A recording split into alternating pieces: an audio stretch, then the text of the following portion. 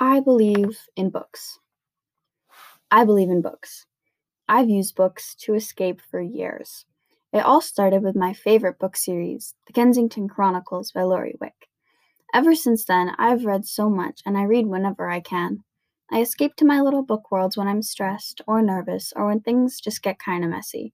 Everyone has something like that, whether it's music, walking, exercise, photography, dance, art, and many, many more.